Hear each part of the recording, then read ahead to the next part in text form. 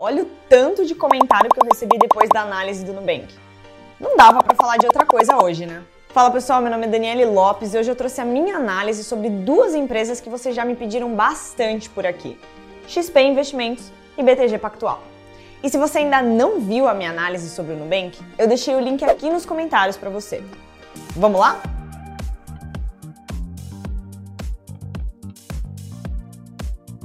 Quando a gente olha a pioneira no setor, a XP, desde o seu nascimento já são 20 anos. E a companhia iniciou aqui no Brasil a estratégia do ecossistema completo, dos agentes autônomos tentando captar investimentos quando ninguém confiava no trabalho deles. No Brasil, não era comum você buscar orientação de investimentos fora dos bancos, e o gerente do banco era a referência para qualquer orientação.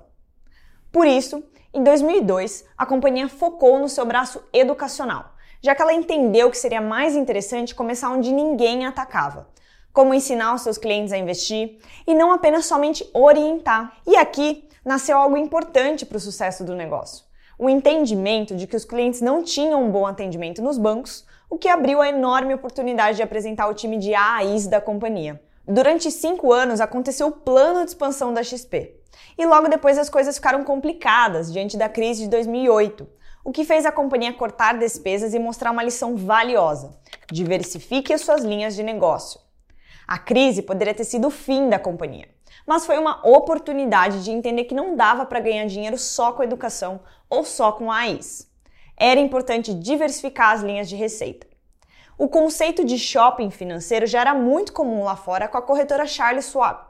E foi isso que o Benchimol percebeu: seria um caminho de sucesso da XP aqui no Brasil. E de 2010 em diante, a estratégia foi de replicar esse modelo. E o resto é história.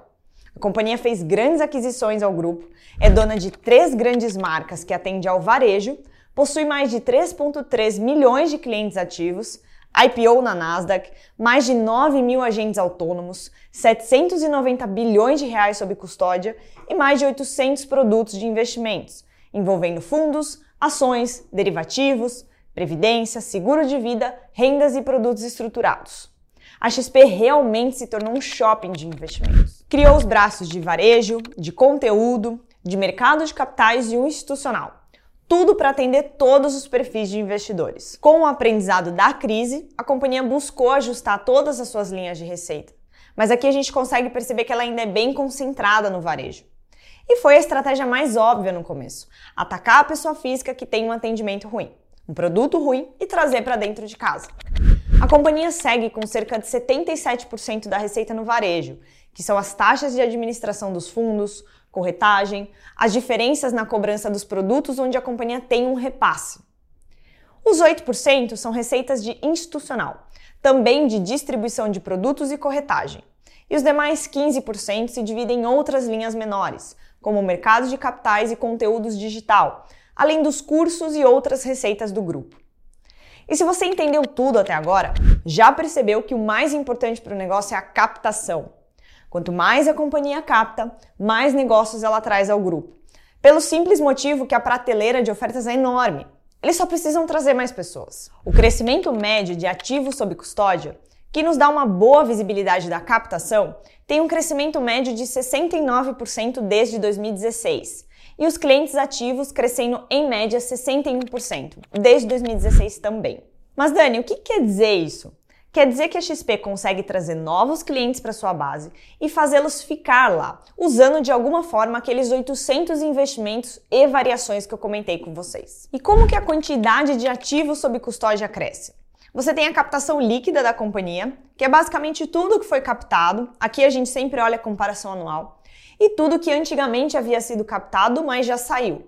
Então fecha uma captação líquida positiva se você captou mais do que você perdeu. E dentro disso também tem um componente de valorização de mercado. Quanto ao mercado de ações, seja qual for o investimento feito pelos clientes que possuem seus ativos sob custódia na XP, se ele se valoriza, a fatia do bolo é maior, né? E nessa fatia do bolo maior e no total do bolo, que são os ativos sob custódia, a XP cobra uma comissão em cima. Todos os produtos possuem um percentual que é o ganho da XP. E no varejo, essa média é mais ou menos 1,3%, que eles chamam de take rate. Como o varejo representa mais ou menos 80% da receita da companhia, a gente consegue perceber que a captação, para que isso seja tão alto, ela precisa ser maior do que isso, provavelmente acima dos 90%. Aqui a gente está num jogo de mais aproximação, porque a companhia não abre isso de fato.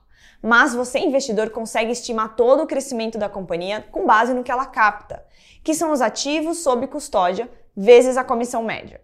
A rentabilidade média dos ativos, quando a gente usa o varejo como parâmetro, é 1,3%. Dani, a conta sempre vai ser assim? Não. Primeiro porque ela é aproximada. Eles não abrem todas as rentabilidades das linhas, mas eu penso que se fossem melhores, seriam abertas. Então quem faz algum modelo ou projeta valores, jogar 1% de take rate é bem conservador. Vamos falar dos resultados. E a gente vai olhar para esse último divulgado em relação ao terceiro trimestre de 2021.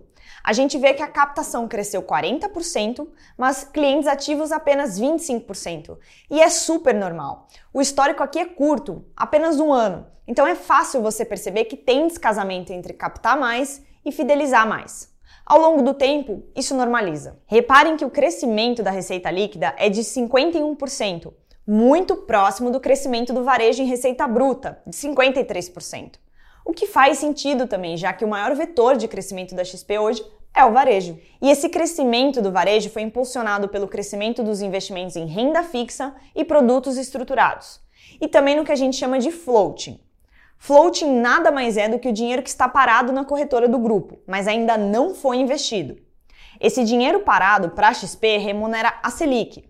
E agora você consegue perceber que o ganho nessa conjuntura de juros atuais é ótimo, né? Isso vai como resultado nas linhas de varejo também. No segmento institucional, as receitas foram impulsionadas também por renda e o mercado de capitais. Só que aqui a gente percebe que apesar do crescimento de 68%, é muito pequeno nos resultados da XP. E esse crescimento veio pelo aumento de oferta de ações e emissões de dívidas. Apesar do grande reforço do time de 2020 para cá, as despesas da companhia cresceram em ritmo abaixo dos ganhos. E os custos com as novas operações de créditos e novos produtos também ficaram abaixo. Por isso que a gente vê ganho de margem e crescimento de lucro líquido de 82% na comparação anual. E para fechar, antes da gente falar de BTG, vamos olhar muito rapidamente os múltiplos de preço e rentabilidade da companhia. A XP negocia 28 vezes lucros, dado o histórico de lucro dos últimos 12 meses, mas o mercado estima que os próximos 2 trimestres o PL vai cair, imaginando a continuidade do crescimento de lucros da companhia. E o ROI, a rentabilidade para acionista, é 23%, que é ROI de bancão, e deve continuar subindo graças ao aumento de lucro. A 28 vezes lucros, ela parece cara, mas a XP possui um crescimento médio de lucros de mais de 50%. O que compensa ter na carteira dada a rentabilidade de bancão e crescimento de fintech. No institucional, as receitas foram impulsionadas pelo alta renda e também pelo mercado de capitais. Só que aqui é muito pequeno ainda. Cresceu 68%, mas nos resultados da XP não é o que faz a total diferença. Mas só para curiosidade, o mercado de capitais cresceu muito pelo aumento de oferta de ações e de emissão de dívidas.